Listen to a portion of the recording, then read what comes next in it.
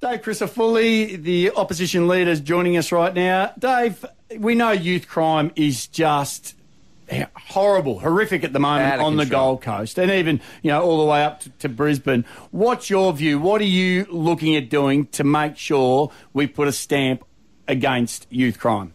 Well, we're failing at both ends of the scale. It's you've got a generation of repeat hardcore young offenders who just, they know that the laws were watered down 7 or 8 years ago, and they're completely and utterly not afraid. They'll put their face on social media. There's the incident the other day where old mates hanging out the top of a sunroof, goading police, come chase me. I know Incredible. You can't get me. It's just wrong. And at the other end of the scale, you've got kids who are early on in their journey of crime, and we're not getting in early enough and turning them around. So we've put forward our suggestions. Parliament resumes tomorrow. We genuinely still have not seen what the government intends to do or put that forward, and victims have been calling for it. We've had the people who work in the youth services been calling for it. We dead set have not seen it, and I just think that shows a real belligerence for an issue that is just ripping Queensland apart, and the Gold Coast is ground zero. Well, as you mentioned, David, you're saying that in your thoughts, Labor has been running with watered-down laws for the last 8 years in relation to youth crime. Why do you think they would have done that? Why would anyone want to run down with watered-down laws? It's a good question, Ali. I guess there's an element there that just believe the only way to solve this is to wrap everyone up in cotton wool. And look, I'm not that style of person who says that no one deserves a second chance. But we got kids who have had 80 appearances and have never ever felt the full force of the law. That's absurd. People have just run out of patience, and I back them 100%.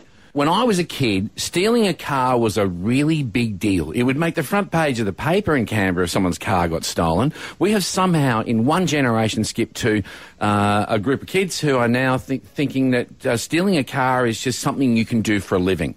What are you going to do about it? I know that they've failed in terms of in terms of the government, but you're our alternative government. Tell me what will be different. So we've put forward 3 suggestions, and this by no means is the end of the road for us. We'll keep working on a proper youth justice framework that we take to the election, and believe me, it'll work at both ends of the spectrum. But in the meantime, we've put forward 3 things that are a no-brainer and the state should support this week. One is making sure that breach of bail is an offence. So if a young person is out on bail conditions, they should be held accountable. Yep. 2 is removing this ridiculous notion that detention must always be a last resort. Now, if a magistrate believes that a young person is better off in the bin than out in the community, give the freedom to be able to do that. That is a ridiculous notion to have that in the Youth Justice Act. And 3 is to do a proper review of early intervention, because the Premier says we're spending hundreds of millions on it. Well, I think Queenslanders would feel that it's probably not money well spent at the moment. So let's look at what works, what doesn't, and let's give the opportunity for kids to turn it around, because, enough really is enough. Okay, thanks, Dave. Dave Crisafulli, the opposition leader on youth crime around the Gold Coast. We know we do want to stamp it out. There's absolutely no doubt.